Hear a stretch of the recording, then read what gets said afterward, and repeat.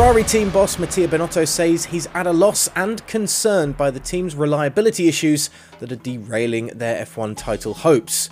The team suffered a double DNF last weekend for the first time since 2009, with Carlos Sainz falling foul of a hydraulics failure, followed by his teammate 11 laps later with a power unit problem. For Charles Leclerc, it's the second power unit in 3 races that has cost him not only a finish to a Grand Prix, but also the lead of a race, with a similar incident happening in Spain. Binotto has said the Monegasque driver will need a new power unit, but wouldn't say if it will be in his SF75 going into this weekend in Canada. It does raise the issue of grid penalties for the driver, who has already used a maximum 3 turbochargers for this season, another costly problem for Ferrari in their Drivers' and Constructors' Championship push.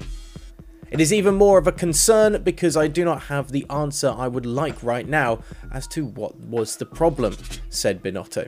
We will need to fit another new engine, it's a fact, which is very early in the season. Is it shorter mileage, a different type of usage, or a short fix because what happened is a short fix solution? It is something we will understand in the next few days, and hopefully we will have a clearer answer by the time we are in Canada. Binotto did note that he would rather have the problem this way round, having to deal with reliability over performance issues. But for Ferrari, these errors are killing Charles Leclerc's title chances, with the Scuderia driver now 34 points adrift of Max Verstappen in the standings.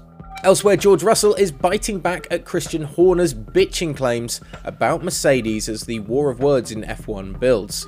The Red Bull boss Horner passed comment on the weekend saying the Mercedes drivers of Russell and Lewis Hamilton are only bitching about the painful effects of their W13's porpoising in order to get the rules of F1 changed to suit their car.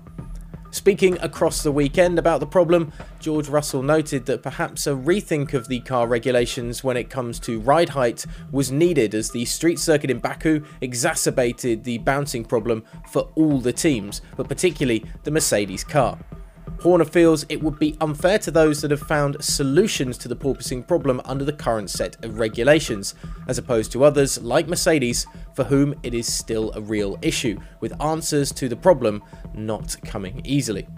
But when chatting to Sky Sports F1, Russell, a director of the Grand Prix Drivers Association, batted away Horner's speculation, saying, "No one is saying this to try and gain any advantage. You've got the Ferrari drivers and even Max Verstappen saying how tough it is.